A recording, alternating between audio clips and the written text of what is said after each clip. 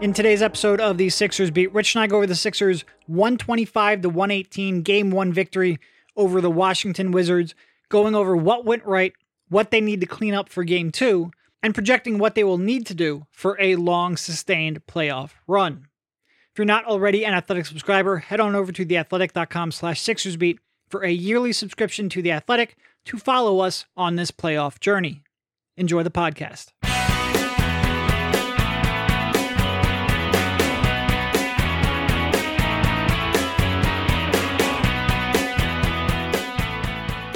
All right, welcome everybody. This is Derek, joined by Rich on the Sixers Beat, part of the Athletics Podcast Network, in a post-Game 1 edition of the podcast, coming to you after the Sixers' 125-118 Game 1 victory over the Washington Wizards. How you doing, Rich? We're not normal post-game potters. No. You know what we're also not, though? 1 o'clock basketball watchers, usually. No, that is fantastic. Look, more 1 o'clock games I'm all in favor of, even during the week. I understand that doesn't work for the majority of people's work schedule or listening to this podcast, but I am very selfish. It would be tremendous for me.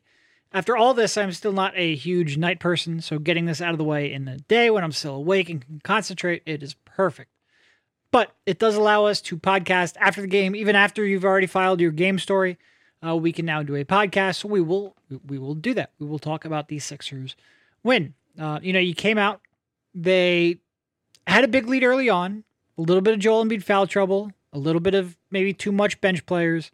All of a sudden, Washington had a 1-point lead at the half, and the Sixers, despite Bradley Beal coming out and having a monster third quarter, the Sixers outscored the Wizards by 7 in that third quarter. Embiid got going, Curry and Danny Green got going from the perimeter, and they took a pretty comfortable lead from there on out. The game wasn't ever completely put away, but I at no point really felt like Washington was going to steal it after that first quarter.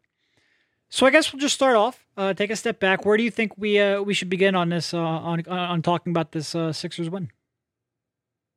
Well, there are a lot of places we can go, and it felt a little bit like the joke I made on Twitter the other day that it's like a bad NFC's game at 1 o'clock where, the Eagles or whoever the team is don't play well. The other team isn't that good either, and they win, and it's, fairly satisfying, I guess, whatever.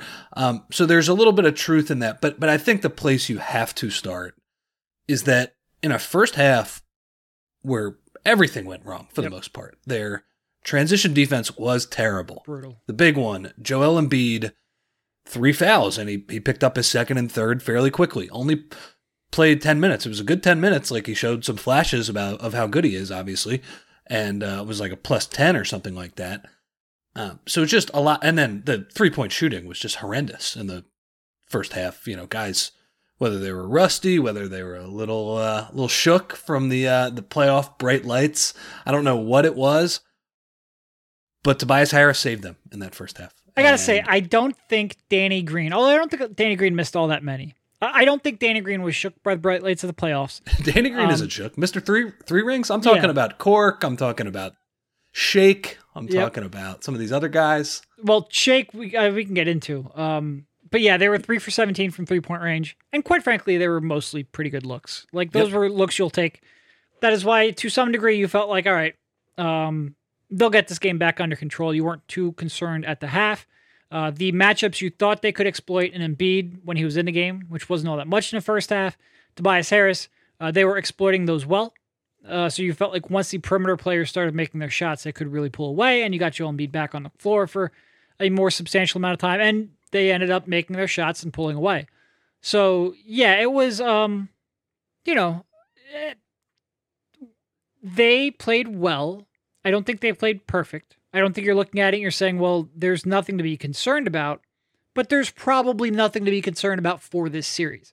And that's of like what we talked about with the first 2 rounds of the playoffs. They don't have to play at their best, which, quite frankly, after the schedule they just played to end the regular season, it's probably good that they don't have to play at their best because they could be a little bit rusty in terms of high leverage playoff basketball. You can sort of ease into it because the Wizards, unless the Wizards are playing at the top of their game and you're doing everything wrong, they should have a pretty easy time here. Yeah, and it was Tobias who kept them afloat in that first half. The game, there was a really bad stretch after Embiid went out the first time when it was, the bench guys were starting to trickle in to the point it became a bench and Tobias unit. And then we did see some all bench to begin the second quarter, I think it was, when Quirk came in. Yeah. Well, I think that ended after about 90 seconds. I think Doc brought, what was it, Tobias back or Ben back? One of the two back pretty quickly. He brought Ben back. But so we did see the Tobias and bench unit get some run, like we thought we would. And, he was just great. 28 points in the first half? And, we talked about how the Wizards' lack of wings were really probably going to hurt them in this series. Boy, did it ever.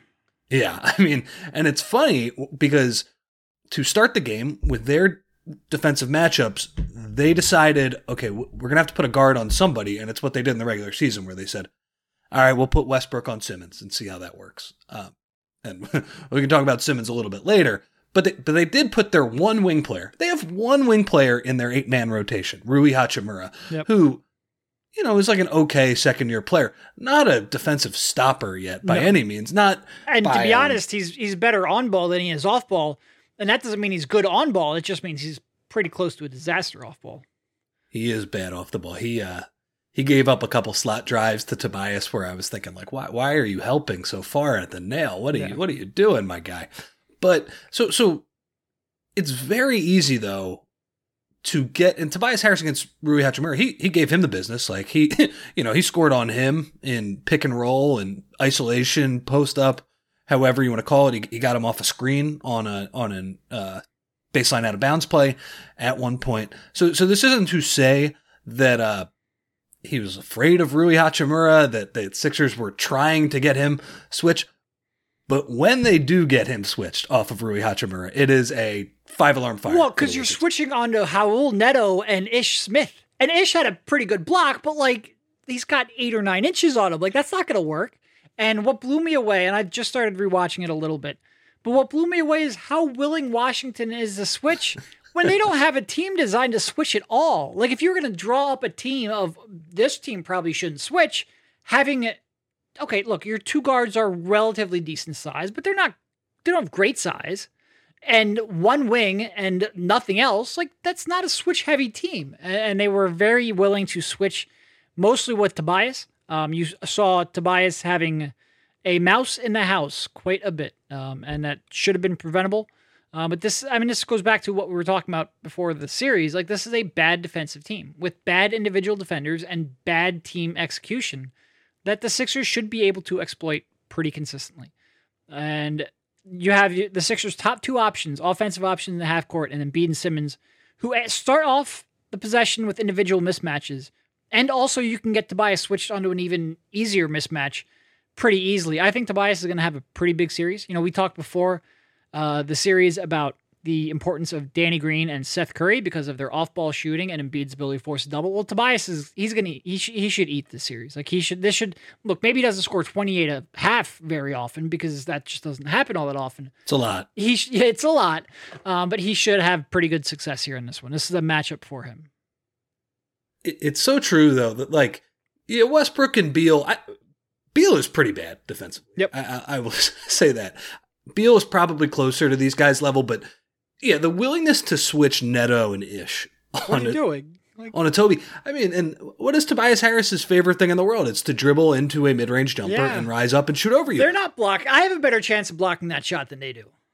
And you're right. Ish got 1 for some reason. He will not get 1 the rest of the series. No, it just not only does he not block it, but he doesn't even contest it. Tobias doesn't even know he's there. These are practice shots. There was a if Seth Curry sets a screen for some reason, they just switch. It's what they're supposed to do. They didn't fight through anything. It was amazing. Doc had a good kind of out of a timeout play where there were a couple options. One of it was basically Curry sets the back screen for Tobias, and then he runs off a split cut where Dwight screens for him. So Simmons has basically Curry and Harris as the 2 options. And, I think Simmons was expecting, all right, we're going to get Seth off this after the back screen. And then he looked and he said, oh my God, Neto switched on to Harris on the back screen. What am I doing? I can just lob it up to the rim and get an easy bucket here. So, yeah, I mean, some of this was Tobias just playing well. But anyway, like for a guy who was terrible in last season's playoffs, and a guy who, he really hasn't played a ton of playoff basketball. He kind of mentioned that after the game where he's like, look, I've played an X amount of playoff series, and what X is, he's gotten swept in the first round twice, helplessly, and then he played one real playoff run that ended in Toronto with Kawhi Leonard's jump shot. That's it. And, he's had, I would say he's probably been down for the most part during, especially if you factor in last year when he was just a disaster. So if you were to say, I know he slowed down a little bit in the second half, it looked to me like he was gassed just from not playing for a long time, and frankly, the scoring burden. Understandably, like he carried the team for the entire half. Yeah. Yep.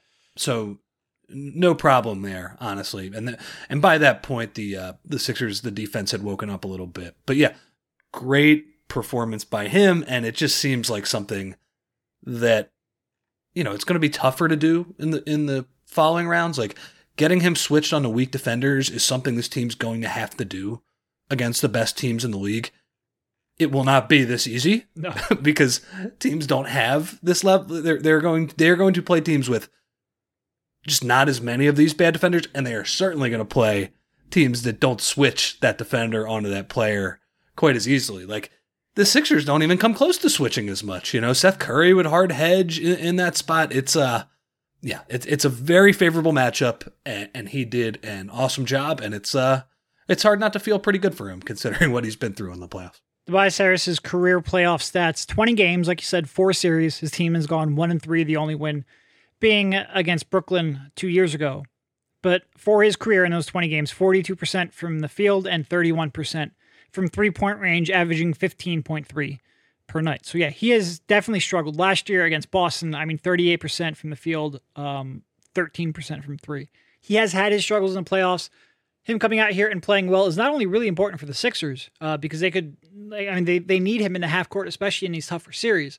It's really good for him too. There's so much scrutiny over what's going to translate with this team. And look, is this a great test? No, it's not. This is a barely playoff team, a below 500 team, and they are not a good defensive team. So you do want to not read too much into too much that happens in the series. This is a get the win, advance, and get back up to speed kind of series. That being said, it is great to see him have that success. It's great for him personally, and it's great for the team because they will need him in future rounds. But this team is tailor-made for him to go off, like tailor-made. And one last point on this. I think this regular season, there was that stretch after Embiid got hurt. And this is something Tobias said after the game. He's like, what was your thought when Embiid got his second and third foul? And he was like, I was just kind of thinking, do the same thing I did when he got hurt during the season. And they had that 7-3 stretch where I looked up his numbers. Tobias Harris, I didn't have to look up his numbers to know that he was their best player during that stretch. And he was, he averaged during that stretch, I believe it was 20 points, 7 rebounds, and like 5 assists on 50, 40, 90 shooting. I think it was just, he was very in control running the offense at that point. And, their defense was great during that stretch. But I guess the point is this season, there was that stretch that prepared him for a moment like that. And, credit to him because the game, even though the Sixers were so bad in the first half, it never really felt like it got completely away from him. And a big reason for that is that Tobias was just scoring at will in the first half. As you all know by now, we've teamed up with BetMGM this season. We'll be using the BetMGM lines to make all our picks, and we'll have special offers for our listeners each week. If you haven't signed up for BetMGM yet, use the bonus code TABasketball, and you'll get a 1-year subscription to The Athletic. Plus, up to a $1,000 first bet offer on your first wager with BetMGM. Here's how it works. Download the BetMGM app and sign up using bonus code TABasketball. Make your first deposit of at least $10. Place your first bet on any game. Claim your voucher for a 1-year subscription to The Athletic. 21 plus to wager. Visit BetMGM.com for terms and conditions. U.S. promotional offers not available in D.C., Nevada, New York, and Ontario. Gambling problem? Call 1-800-GAMBLER. In Colorado, D.C., Illinois, Indiana, Louisiana, Maryland, Massachusetts, New Jersey, Ohio, Pennsylvania, Tennessee, Virginia, West Virginia, and Wyoming. Call 1-877-8-HOPE-NY or text HOPE-NY. Call 1-800-NEXT-STEP in Arizona, 1-800-522-4700 in Kansas and Nevada, 1-800-327-5050 in Massachusetts, 1-800-BETS-OFF in Iowa, 1-800-2707-117 for confidential help in Michigan. In partnership with Kansas Crossing Casino and Hotel. In Ontario, if you have questions or concerns about your gambling or someone else close to you, please contact Connects Ontario at 1-866-531-2600 to speak to an advisor free of charge. Sports betting is void in Georgia, Hawaii, and Utah, and other states where prohibited. Promotional offers not available in Nevada and New York. Don't forget, if you haven't signed up for BetMGM yet, use the bonus code TABasketball and you'll get a 1-year subscription to The Athletic, plus up to a $1,000 first bet offer on your first wager. Yeah, he was. And then the other major concern in the first half, outside of their shooting, outside of Embiid's foul trouble, the transition defense. It is. Look, I think they're always going to be like transition defense isn't going to be easy for them because you have Joel Embiid, who is a post-up heavy big man, and getting him back in transition is always going to be tough because he's not hanging out in 3-point line like Aaron Baines is. Like it's a longer run for him, and quite frankly, his first couple steps aren't always the most committed. That is a key point. It is, and the positioning of where he is a key point. Before we get to the effort, which is a real thing, I think that's a fantastic point. And like when you see the teams that are really great at transition defense, a lot of times they get the big back pretty quickly. And then when Embiid goes to the bench, you've got Dwight Howard who pursues every offensive rebound. Whether it makes sense to pursue that rebound or not, he's pursuing it, and that really takes him out of a lot of plays. So I think they start off behind the 8 ball a little bit. That being said, their communication has never been good this year. They've never been great at getting back. They've never been great at matching up. And in the first half, they certainly look. This is a fast Washington team. They play fast. They have 2 of the fastest players in the league with the ball in their hands. They're not going to be the easiest to get back to. If Washington is going to steal a game or two and make this a little uncomfortable for the Sixers, it is going to be in transition. The first half, and look, missing a lot of shots. You miss 14 threes. You're going to give them ample long rebounds to run. Yep. So it's a combination of not making shots, not getting back in transition. But that was maybe the most concerning aspect of the game. And even with that, I never at one point thought, like, I'm really worried about this matchup now. It's just if they are going to make this a series, they're going to have to be better in that regard. Yeah, I think it was 14 first half break points fast break points in the first half. Sorry, and Doc Rivers. I don't think that even did it justice. Doc said after the game that they had it closer to 20. Sure. You know, sometimes that doesn't get put. They had four fast break points in the second half. A lot of times you come down, you run like one action, and now it's not a fast break. But the defense is out of position because of that port. But yeah, like, I mean, it at least happened 2 or 3 times where Danny Green was guarding Westbrook. By the way, congrats to us. We got that one right, that Doc would go with Simmons on Beal and put Green on Westbrook. And, you know, I didn't think Danny looked terrible against Russ in the half court, but there were times where he was the only person kind of between Russ and the basket by the time he made it to the 3-point line. And that's unacceptable. And it's, you know, it is. I agree with you. Like, the Sixers are probably never going to be an unbelievable transition defense team. But in this matchup, that is the only way you lose, man. That is. Well, and not only that, it's a tune-up for Brooklyn, yeah, who is a great transition team, but isn't as reliant on transition to be a threat. So if it's going to be real hard to stop Brooklyn in the half court, you can't be giving up easy high, percentage looks in transition too. So they need to pick this up for sure. It was, yeah, the first half just felt like kind of, I don't want to say they were completely sleepwalking in that regard, but it is unbelievable where the whole week during these boring Zoom press conferences after the practices, all that gets talked about is transition defense. We got to get better at that. It's like one of the few things that we were not very good at this season.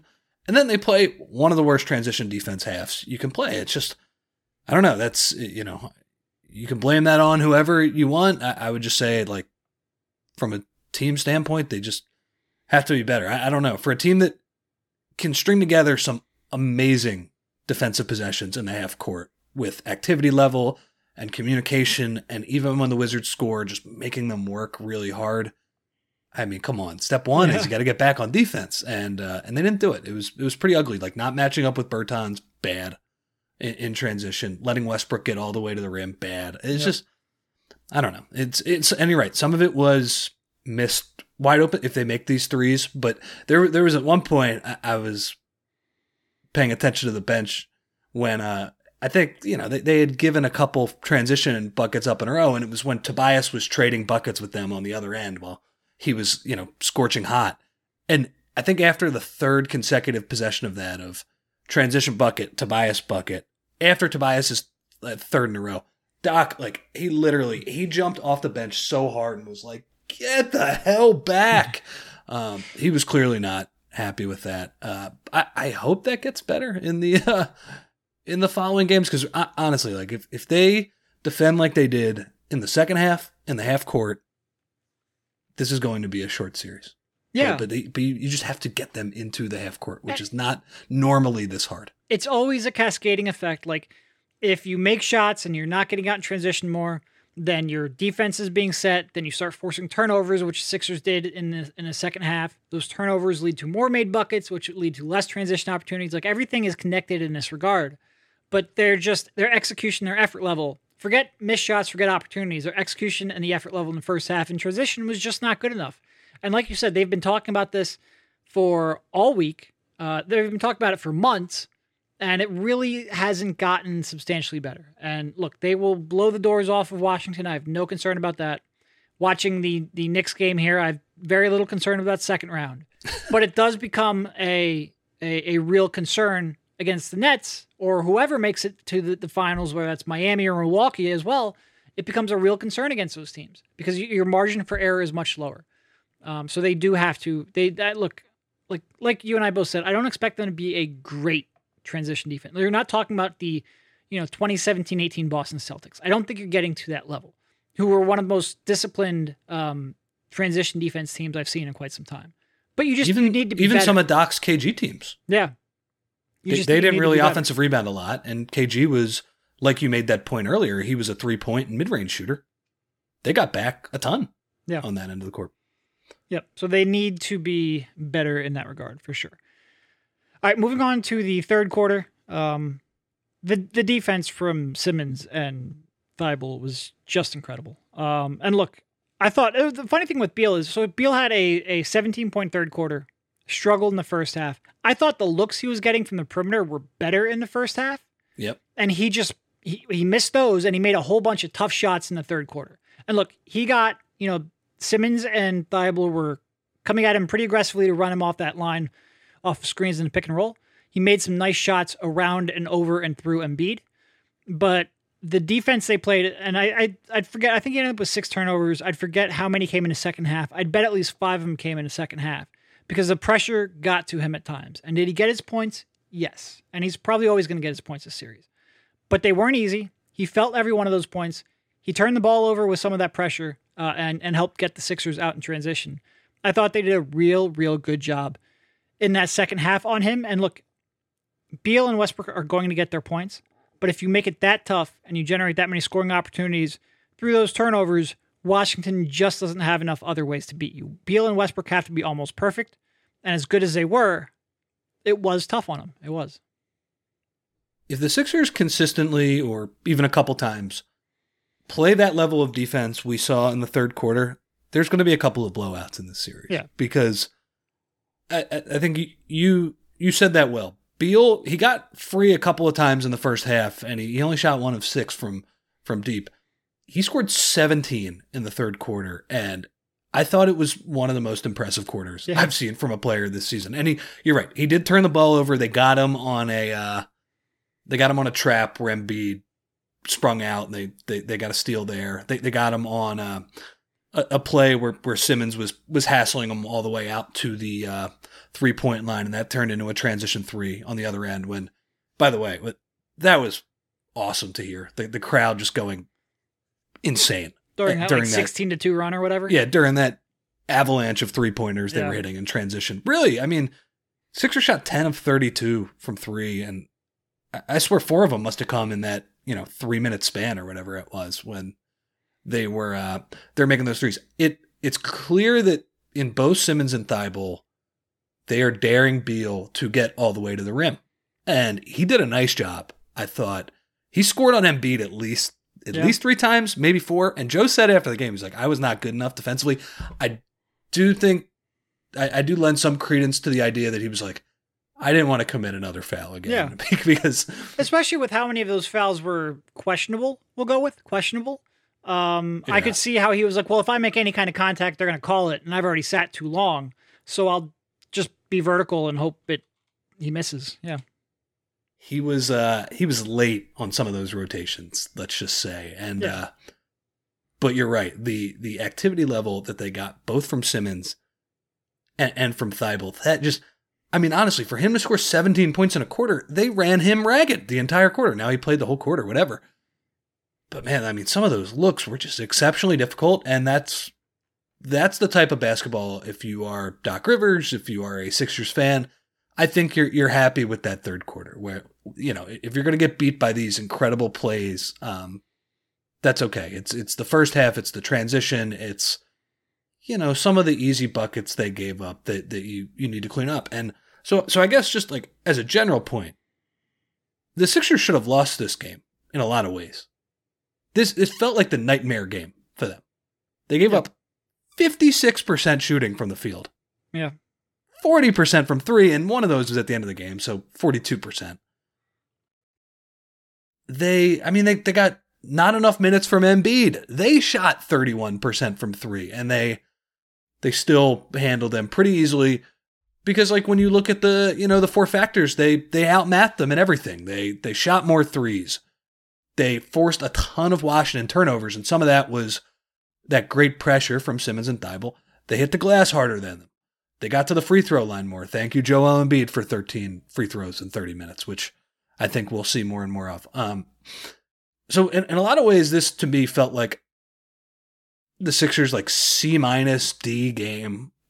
Even if you combine the better second half and the first half, and for them to still win fairly comfortably with Washington shooting the hell out of the ball, Bertans making his threes. I don't know. I don't think the Sixers can feel good about how they played necessarily because, like you said, they are building for better opponents than this. But as far as this series is concerned, I think that's the type of win like, wow, we got away with one today, and we are going to be better in the next few games. So it is good because you got the win. You don't fall back in a quick 1-0 hole and start panicking. And also you have plenty of areas to look for with improvement. And also plenty of areas that you can exploit. So you continue to exploit what you can exploit. You improve upon what you know that you didn't do well. And this should be a 5-game series at most. At most, yeah. Yeah. All right. So, interestingly, they came out, they played 11 players. Doc did. But Furkan was out of the rotation in the second half. And Shake it seemed like superseded by Tyrese Maxey a little bit there in the second half. Shake was bad in the first half. Defensively, he was bad. Didn't do anything offensively. Why are we closing out to Ish Smith on threes, by the way? I don't know. None of them were here, but yeah, no, Ish is a known he is the fastest player in the league. Don't give him a closeout. He doesn't earn it. Yeah, for sure. So it'll be interesting to see where they go with that. But I guess do you have like a prediction? Like, is Tyrese Maxey ahead of Shake a thing now, or is that just a one game? He's not playing well. Let's change it up. I think there's a chance he might be in the rotation. I'll tell you what, Shake is earning his seat on the bench lately. He really is. His defense he only played 10 minutes. It felt like 30 minutes with some of the bad defensive decisions and rotations he made in that first half. And so, yeah, and Maxey was, again, he only played 7 minutes, 3 points or whatever. It's pretty funny. Like, they've been playing with the crowd for, I don't know, half the season, however long that's been. But now that they got a real crowd in there today, people were going nuts when he put Maxey in the game. He is clearly a fan favorite.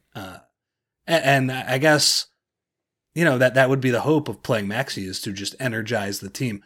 Yeah, he put in Maxey ninth, like he was the 9th man in the second half after being the 11th man in the first half. And Cork, he bricked 3 wide open threes. So it's like, all right, take your seat in the bench, buddy. But, yeah, I don't know if it'll be over Shake or over Cork, but yeah, I think Maxey will probably be in the, in the 10-man regular portion of the rotation. I mean, they got really bad bench minutes in the first half. Yep. Like nervy, unorganized. It was really bad offense that led to transition defense. Just not getting good shots against guys that you have gotten good shots against in the regular season. They should be able to execute against this Washington defense. Maybe not quite to the level of the starters, but better than most teams they're going to play against in the playoffs. Better than pretty much every team they're going to play against in the playoffs. And I don't know if they were nervous or they were rusty, but from Shake to Cork, and George Hill was pretty good as the game went on. He needs to be more aggressive, in my opinion. He's got wide open lanes on some of these shots, and Dwight was a -13. I can't really say I thought Dwight was like especially a major negative tonight. Yeah. He just wasn't helping. He was on the court with Shake Milton and Furkan Korkmaz. Yeah. Yeah. Yeah, I think we're going to see Maxey. Yeah, I think that might be true.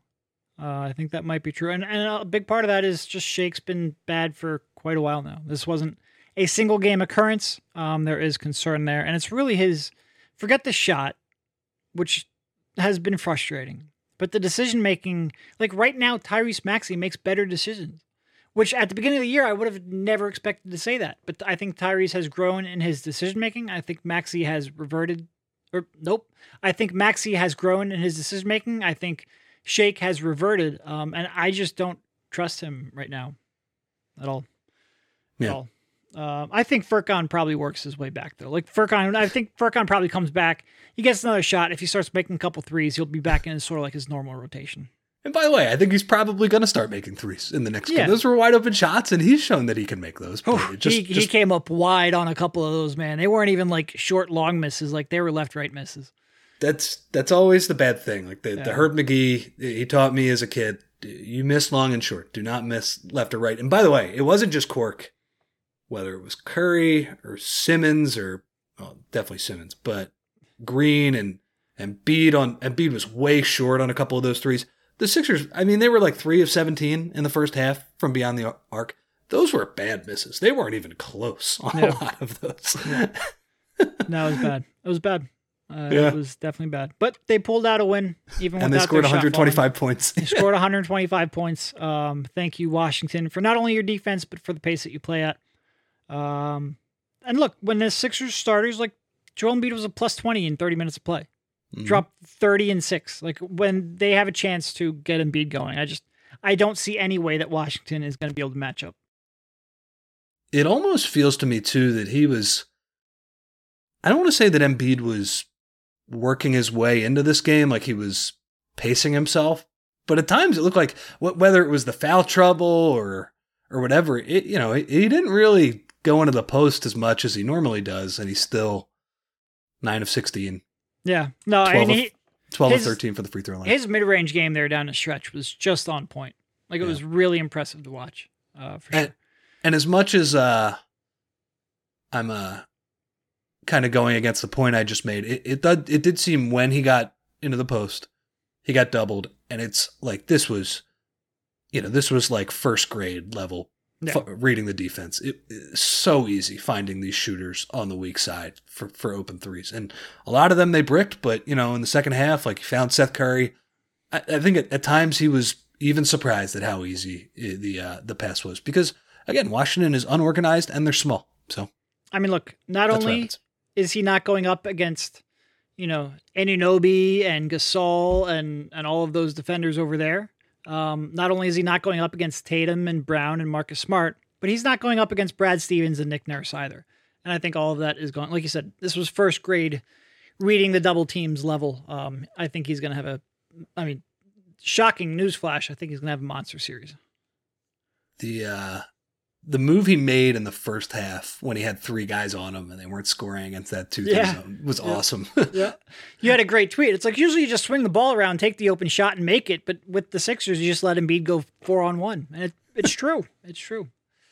I think he at least had one N1 where like N1's on jump hooks and stuff, which was just, he's just an outrageously good basketball player. Those were the highlights of the game, along with, Simmons putback dunk in the first half, which was super impressive. It was, I guess we got to talk about Ben a little bit. That was an experience, I'll say. The Ben Simmons experience encapsulated into one game. Look, what he's great at, he's great at. What is maddening is maddening, and that's Ben Simmons. And the frustrating thing about talking about Ben Simmons is if you point out any of it, then the other side is always coming at you. Look, he was a big reason why they won. He's a big reason why they match up well against But what about this the team. free throws? Well, gosh darn it. Like, and look, here's But what say I'll say. he played well on defense. No, I'm being the other side No, now. you are, know, though, if- but it's like you can't criticize or acknowledge one without, it's very frustrating. Every time I criticize a player, I don't have to bring up their entire game. That's not how Twitter works. I only have 280 characters to work with. Anyway, with Ben, like when we spent the first half of the year when he was shooting like 65% from the free throw line, we said this is a really key development. Even more than maybe an in-game outside shot, the fact that he is going to the line, making his free throws, confident making those free throws is huge. In part because maybe it'll make him a little more aggressive as a scorer, but in part because at the end of the game, maybe he won't have to run away from the ball. Well, for him to go, if we're going to acknowledge in the first half when he's shooting well and how big of a development that could be, well, he's shooting like 50% from the free throw line after the All-Star break. And he comes out here and he goes 0 for 6 and just runs away from the ball at the last play. Look, did Joel Embiid miss a pass? Yeah, probably. Does Joel Embiid deserve some blame for dribbling off his foot? Yeah, of course. But part of the reason you need Simmons to be able to have the ball in that situation is he's not only your best ball handler, but he's your best decision maker by far. Absolutely. It's not even close. And at the end of the game, you want the ball in your best decision maker's hands when you're trying to run out the clock like that. And it is frustrating the fact that Ben Simmons basically can't touch the ball in late game possessions like that. Like, this is the one aspect where, look, it's a free throw. Like, you should be able to improve upon that. And the fact that he is in year 4 now, second half of the year, shooting like 50% from the line and has to run away from the ball, it is frustrating. And look, they won a series. They'll win a series. He has a lot of positive values to his game. Don't get like and I guess like this is an audience where people are listening that have been listening to us for a long time and they know maybe a little more nuance of our opinion on Ben Simmons, and you can acknowledge the good and criticize the bad. Whereas Twitter is not quite that forgiving, but there's valid concerns, and there's also, he's really good at basketball. It was a frustrating end though. It was a frustrating end.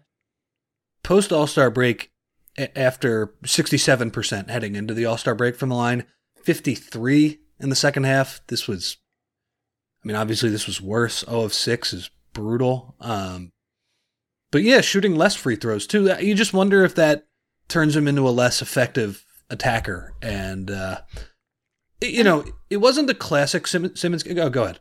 No, go ahead. You can finish. I'm sorry. To me, it wasn't the classic Simmons is inactive game, because he'll have the 6-point game where he's not even attacking the rim. He's not playmaking. I mean, he had 15 assists to 2 turnovers. So 8 offensive rebounds. Like, yeah. He was awesome on the offensive glass. 8. I mean, I didn't even see that number, but some of those tip out plays were just, he was a madman on the offensive glass. So this was a legitimately excellent floor game for Simmons, where, he was helping drive efficient offense with the other things he does. That said, like, we talked about Tobias and all of the easy matchups he has on this team, and Ben got a couple of those switches too. To shoot 3 of 9 and 0 of 6 from the free throw line against the worst defense he's going to see by a mile from now on until they win the championship or they lose in a series. Let's be real. Like, that's concerning moving forward. And look, that's the Ben Simmons experience. But, like, so much of what we're talking about with this game recap and with this series, it probably doesn't matter for this series. Definitely doesn't matter for the series. I'm gonna keep taking it further. Yeah. They'll win it. His contributions were huge. He played an overall excellent game.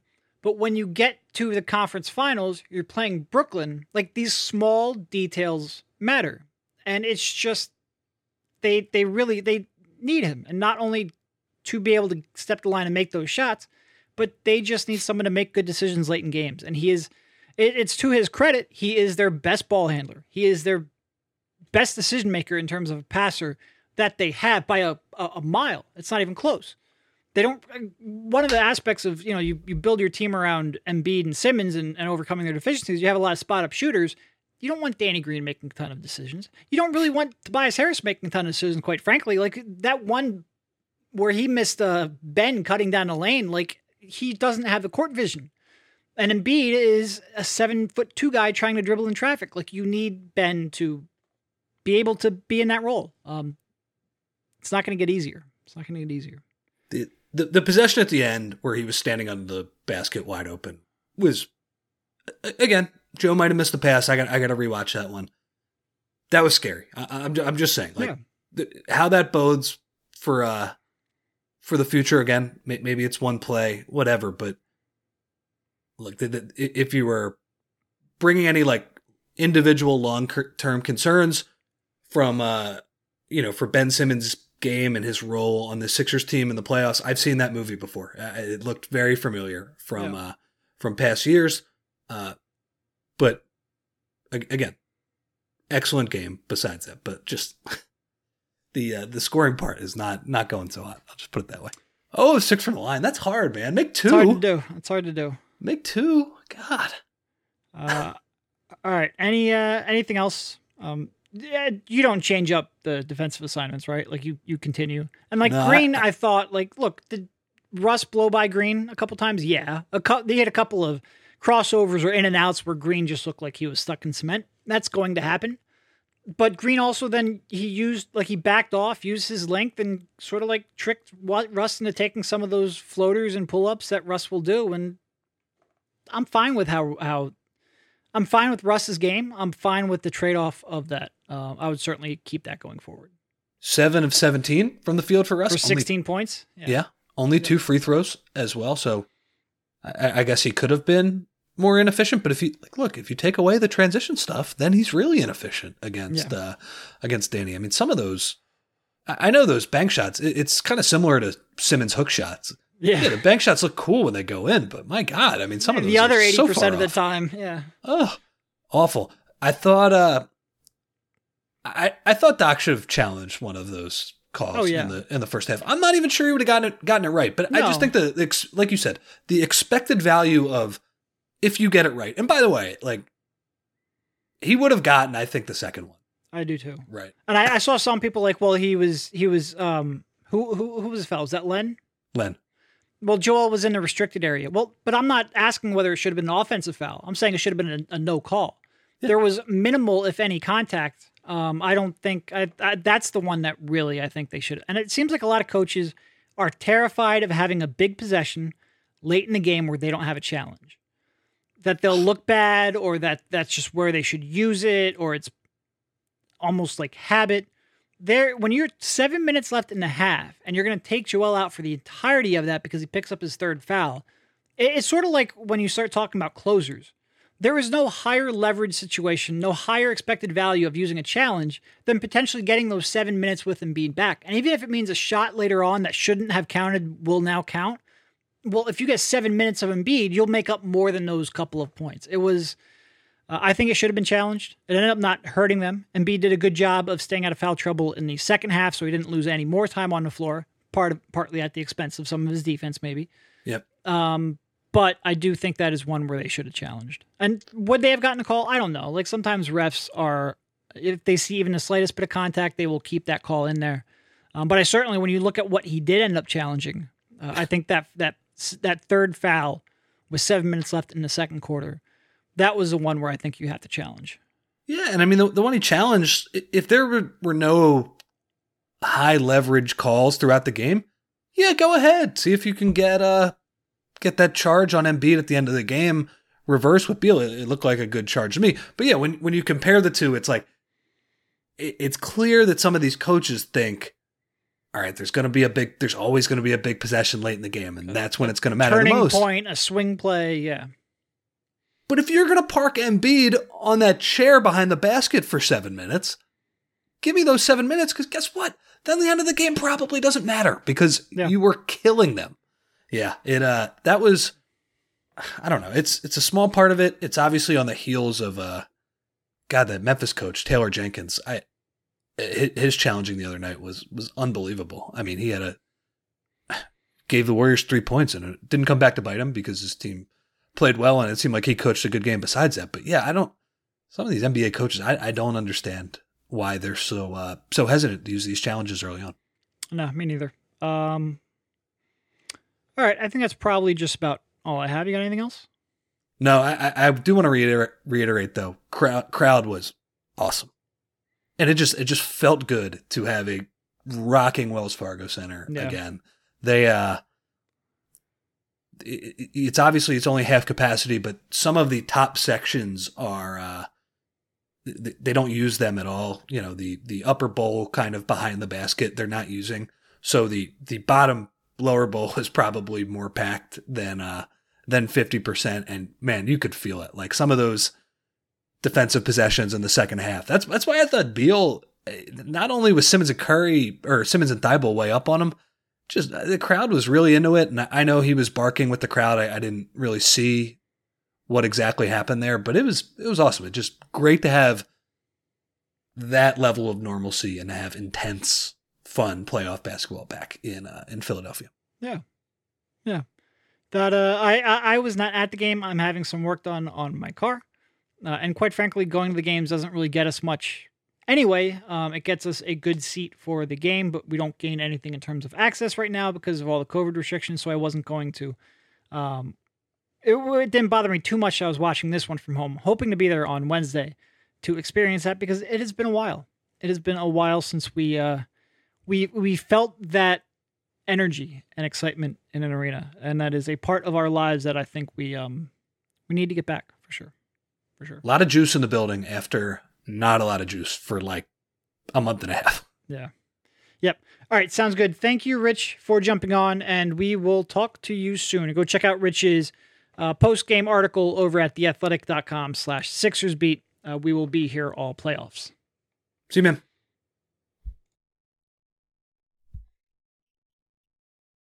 Here's my girl.